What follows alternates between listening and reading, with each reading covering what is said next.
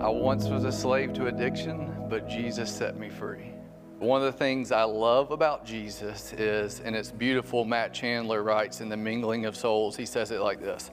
He said, it wasn't that one day I just stomped my foot down and decided to start following Jesus. He says that ain't it at all. It's that when I was at my lowest, when I was at my worst, when absolutely no one could clean me up, Jesus said, that one.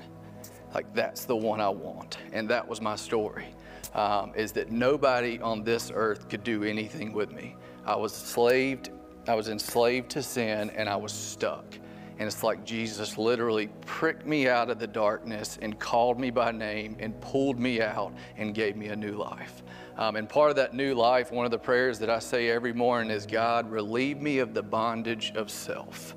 It's not the bondage of sin, really, specifically. It's like this bondage of self, and the selfishness and the self-centeredness is like, that's what, enslaves me today. And that's my prayer in the morning is, God, relieve me of that. Because what ends up happening to me, and it's even happening right now as I stand here talking, is that I become uncomfortable with myself. And I think one of the things that pleases God more than anything else in the world is when I just get to be Jacob. And I don't have to act like anybody else, and I don't have to pretend to be anybody else, is I can just be myself. And that's what Jesus gives me, is the freedom to be Jacob. As insufficient or sufficient as it may be at any given time, I can just be me. And Jesus can cover the rest. He can close the gap. Whatever there is remaining when I give it all I've got, He's sufficient to cover the rest. I was once a slave to seeking the approval of others, but now Jesus has set me free. I found myself, hanging with the wrong crowd, just trying to be one of the cool kids almost. And I found myself always trying to make sure other people liked me. And I just found myself empty after trying to live that way for so long. Throughout the gospel, it talks about Jesus having confidence and being able to handle any situation He was put in. And, I've now found my confidence through Jesus by being able to say, it doesn't matter who I am, but it matters whose I am. And ultimately, I am God's child. I'm a son of God. So, instead of going out pleasing others, I live my life to please God, the one and only. I once was a slave to feeling insecure all the time, but Jesus set me free. So a little while ago, I was in a relationship with this guy, and it was pretty toxic, and he would always point out my flaws and point out all my what I don't like about myself. And so when we broke up, he spread some pretty nasty rumors about me, and it made me feel really insecure. And when I looked in the mirror, I didn't really like what I was seeing, so I was very uncomfortable with myself. And so I told myself that I was sick of feeling insecure, and so I just grew closer to Jesus, and I remembered that the Bible tells me that I'm fearfully and wonderfully made, and I just kind of drew away from the world and what the world had to say about me. When I remembered that I was fearfully and wonderfully made, it made me feel loved, valued, and it helped me to remember that my identity was not in that relationship and that it is in Christ alone. I once was a slave to lust and selfishness, but Jesus set me free. I had really just been caught up in living for all the things that I wanted, all the things I desired, and living for the affirmation of other people instead of living in the truth. And that all culminated in a rock bottom place that left me in total brokenness. But Jesus called me back. I got involved in a small group community with other male believers who showed me a way back to the truth, and I didn't have to live for the things that the world told me were important, but rather to walk in the light and walk in righteousness. And I began to dig into the Word, and instead of living for what other people told me was important and living for the relationships and putting my identity in the things of this world, I put my identity in Christ where it belonged. I once was a slave to insecurity, but now I found my freedom in Christ. Insecurity affected me in a lot of different ways, whether it was to look a certain way, act a certain way, following the crowd, just trying to fit in, versus now just having my foundation in Christ and wanting to glorify God in all of my actions instead of glorifying myself. It's very freeing to not have to chase culture or other people's opinions and to just firmly know who I am in Christ and just be me. I once was a slave to feeling like I was falling short of expectation, but now I'm freed in Christ. Well, I was always surrounded with people who pushed me really hard, and I pushed myself really hard just from like growing up in gymnastics, which is a really, really like competitive sport. And I've always pushed myself really hard. I've always had really high expectations for myself. And I just feel like I was always so scared of letting people down, letting myself down, and just not doing as much as I could do. In the gospel, it says that it's okay for me to be weak because God is strong. So that helps me understand that no matter how hard I fall, no matter how many mistakes I make, God loves me anyways. And even though I'm never going to be enough for anybody, I still have comfort in my heart and knowing that God will always love me. I once was a slave to perfectionism, but Jesus set me free. So before, I was always worried about trying to make sure I did everything perfectly and that everything I did was the way it was supposed to be. But because Jesus came and lived the perfect life, I realized that I don't have to do that. And because of the life he lived, I can be ordinary because he was extraordinary. I once was a slave to worry, but now Jesus has set me free.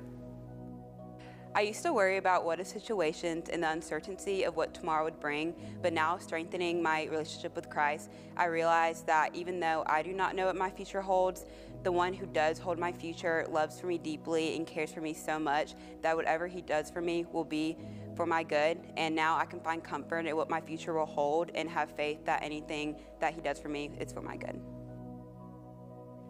Once I was a slave to thinking I had to be in control of my life, but Jesus set me free. 2 years ago, I started to get really sick, and no one knew what was happening. And I thought I had to be in control of my life, since no one knew technically what was happening. I thought I needed to take in control and to figure out, like, for myself what was happening. But once I gave it to God and let him be in control, everything started to go a lot smoother, and things started playing out a lot better and safer than when I was in control of my life. I've learned that I'd much rather Jesus call the shots than myself. I need you to know I once was a slave to sin, shame, and regret.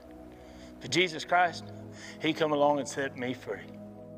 So when I say sin, shame, and regret, what it means is that I made so many horrible decisions in my life, ones that brought on a whole bunch of different labels. Things like outlaw and terrorist and defendant. And then those couple of things brought along a whole lot of change that I didn't ask for. At the time, I was welcoming them in, and I didn't realize the hold that they were going to take on me. The actions that I took after that,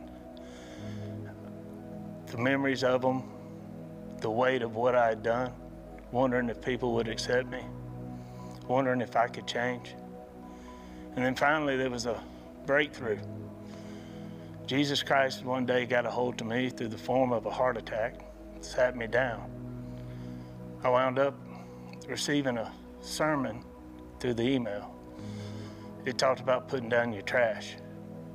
And for the first time, I identified with a sermon that told me that I wasn't created to carry around all that sin, shame, and guilt that I'd been holding on to.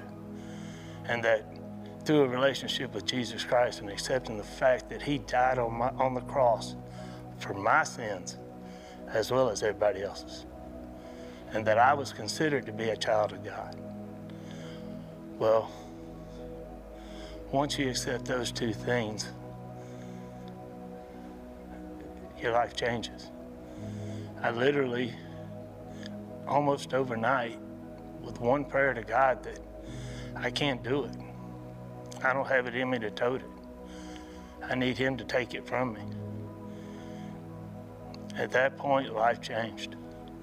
The next morning, he got me up and gave me 3 things to do. Number 1, find a church where I felt like I was hearing the gospel for the first time. Number 2, put forth the same effort into finding Christian friends as I did into people who were willing to do nefarious acts with me. And the 3rd thing, walk through any door that God puts in front of me, at least to give it a try. Through setting down that sin, shame, and guilt, and realizing I'm a child of God, and every day waking up and trying to follow those 3 things He gave me to do, my life's changed. I no longer look over my shoulder. I don't carry weapons. I don't carry bulletproof vests. I'm not scared of going to certain towns or certain counties or states. My life is truly different, both physically, emotionally, and mentally, but most of all, spiritually.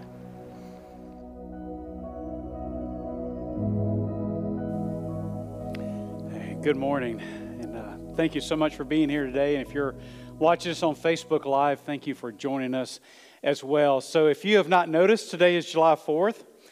Today is the day that we pause and celebrate the qualities that make the United States of America such a great nation. Most people would agree that freedom is the word that comes to mind first when we think of July 4th. It is a founding principle of our nation. The Declaration of Independence declares freedom from a heavy-handed monarchy. The Revolutionary War was fought so that we could actually achieve this freedom. And freedom continues today to be a driving force in our nation and what makes us unique. Americans believe in the freedom for the individual to pursue their dreams. The Declaration of Independence tells us that we have the right to life, liberty, and the pursuit of happiness. And this is unique in our world today, and certainly throughout the history of the world. Most people do not know the kind of freedom that we know as Americans. They are not born with the same freedoms that we have, and so taking a day to pause and to celebrate this freedom is entirely appropriate. However, if you are a follower of Christ in here, that word freedom should resonate with your heart for a much different reason. The freedom that we know as followers of Christ is much greater than the freedom that we have as Americans.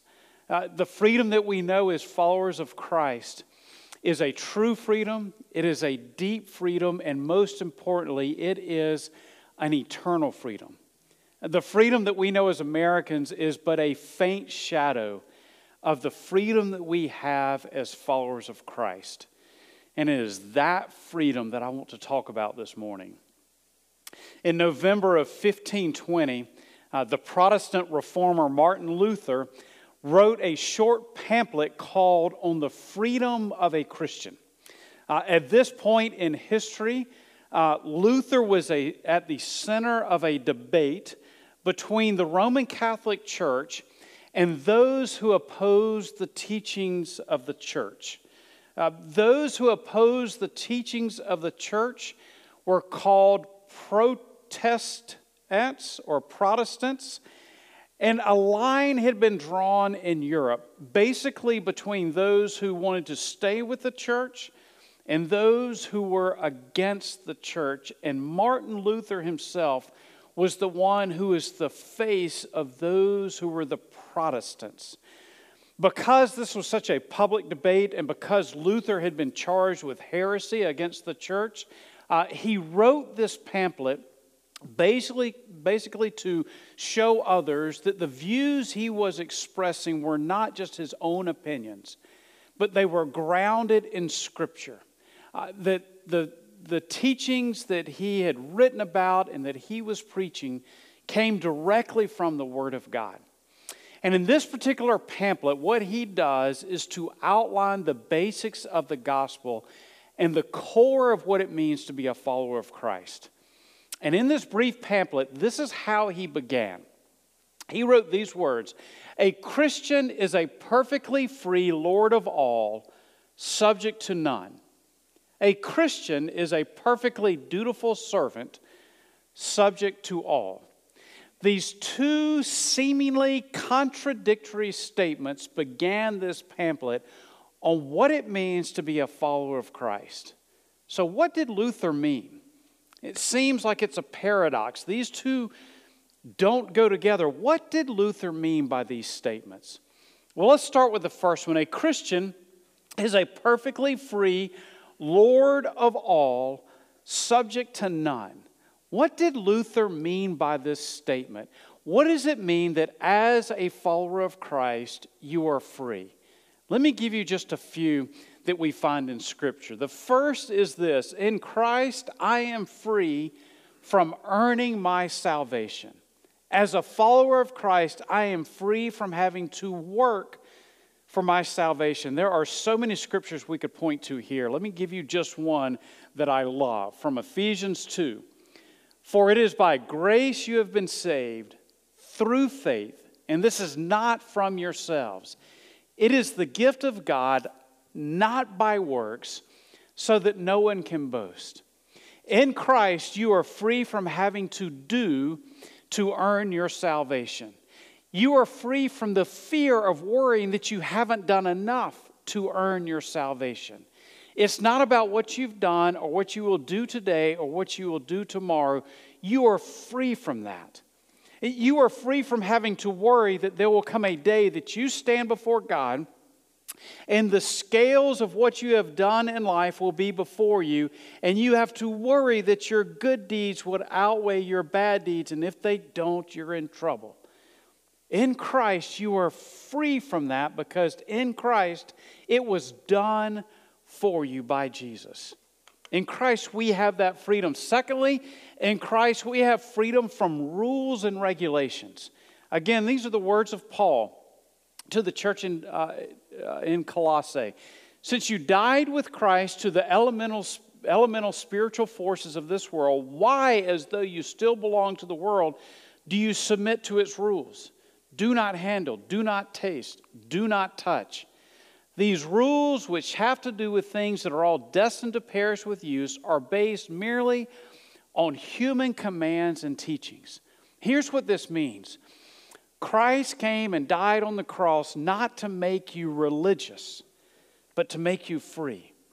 Free from having to follow all the rules and regulations, free from having to check all the boxes to make sure that you've done it exactly right, or say the prayer exactly the right way, or follow the ritual a certain way so that you can know that you're in good standing with God. Jesus came to free you from all of that. Thirdly, Jesus came to free us from having to sin. Again, so many verses we could point to here. This one's from Romans. But now that you have been set free from sin and have become slaves of God, the benefit you reap leads to holiness, and the result is eternal life. For the wages of sin is death, but the gift of God is eternal life in Christ Jesus our Lord.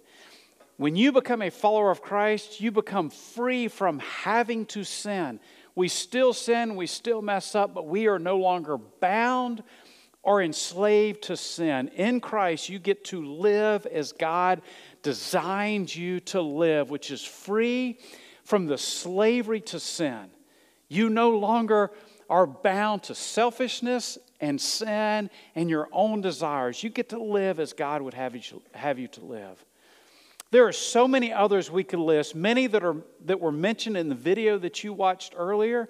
The bottom line is this: as a follower of Christ, you are free. In fact, if you're here and you're not a follower of Christ, as an American, you are less free than someone living in China sitting in prison right now who is a follower of Christ. True freedom only can be found in Christ. In fact, when Jesus walked on this earth, there was a point that he had a debate with some of the religious leaders exactly over this issue. Those religious leaders took great pride in the fact that they were part of God's chosen people and that they had been born as Israelites. They were the most patriotic people on earth, more patriotic than anyone in this room. They believed as God's chosen people that they were born as the freest people, even though they were under Roman rule. And they had this debate with Jesus. We are truly free because we are Israelites. We are truly free because we are God's people. And Jesus looked at those religious leaders and he said, no, that's not true freedom. True freedom is if the Son sets you free. If Jesus Christ, the Son, sets you free, then you will be free indeed. That's the only way to have true freedom. That's what Martin Luther meant when he wrote these words. A Christian is a perfectly free Lord of all, subject to none. In Christ, we have this true, deep, eternal freedom. However, remember the second part of what Luther wrote. A Christian is a perfectly dutiful servant, subject to all. In other words, we are completely free, yet we are a servant subject to all. Where did Luther get this? Several scriptures we can point to here. Live as free people, but do not use your freedom as a cover-up for evil. Live as God's slaves. Another verse from Galatians, you, my brothers and sisters, were called to be free, but do not use your freedom to indulge the flesh. Rather, serve one another humbly in love. And then 1 Corinthians, though I am free and belong to no one, I have made myself a slave to everyone to win as many as possible.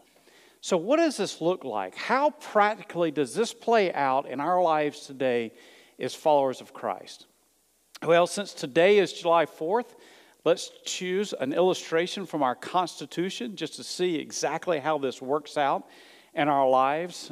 Over the past couple of years, I've had the chance to relearn all the American history that I had forgotten, that I learned in school for just enough time to take the test, make a grade on the test, and then immediately I forgot all the dates and all the facts and all the figures and all the battles and all the wars. Well, I've had to relearn all of that as my children have been in school taking American history, and I'm having to help them study for tests.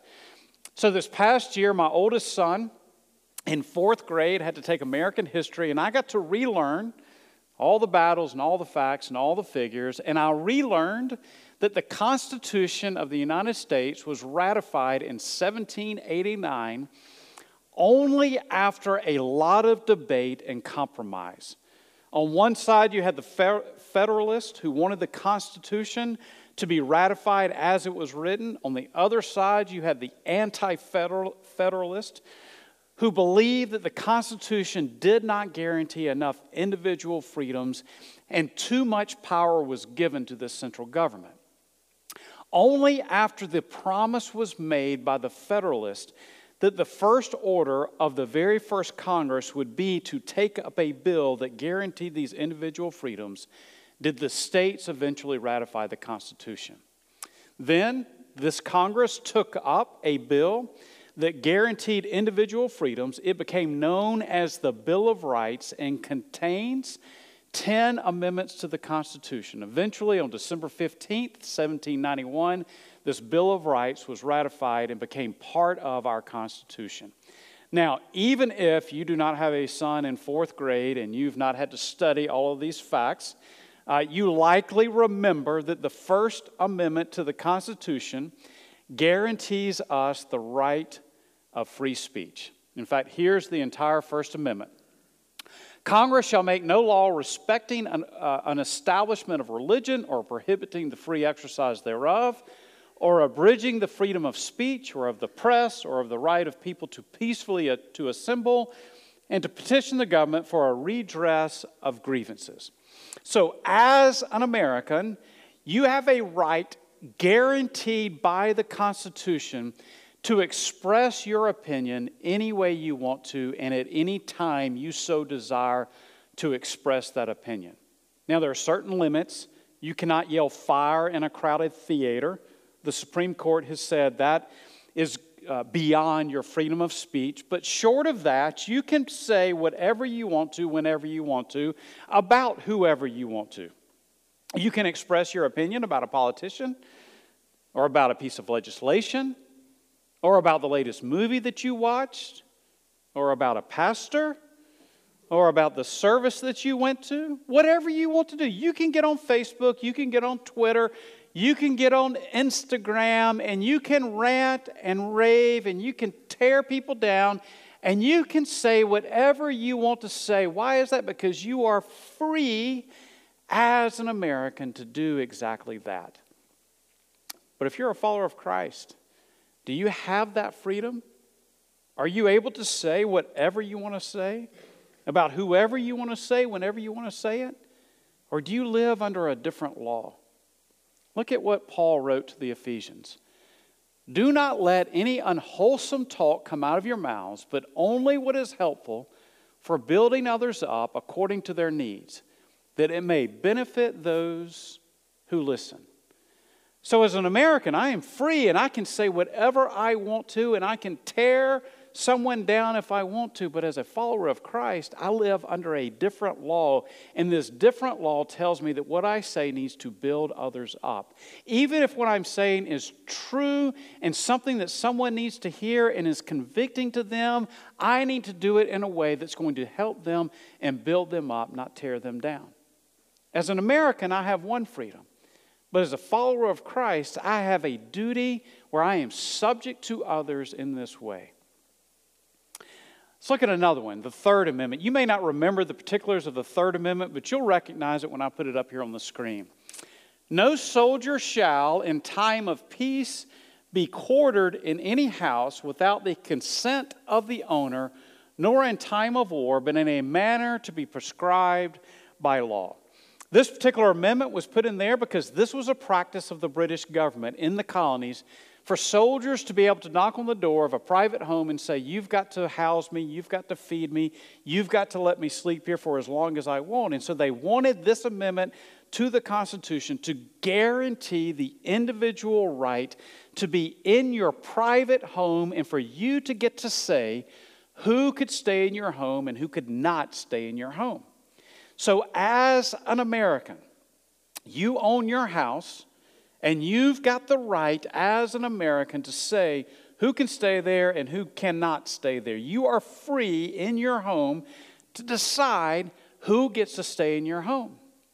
But as a follower of Christ, you live under a different law. Look what the writer of Hebrews said. Do not forget to show hospitality to strangers, for by doing so, some people have shown hospitality to angels without knowing it. Now remember, this was written in a time when there were very few hotels. So someone who was traveling would go into a town and they had to basically count on the generosity of someone in that town to open their home to give them a place to stay. It doesn't apply in the same way to us in our time today. However, the principle still remains.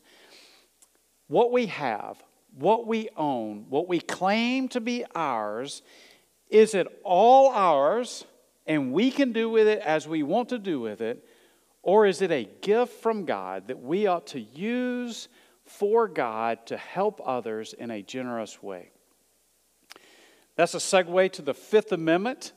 You're likely familiar with most of the Fifth Amendment. Here's part of it.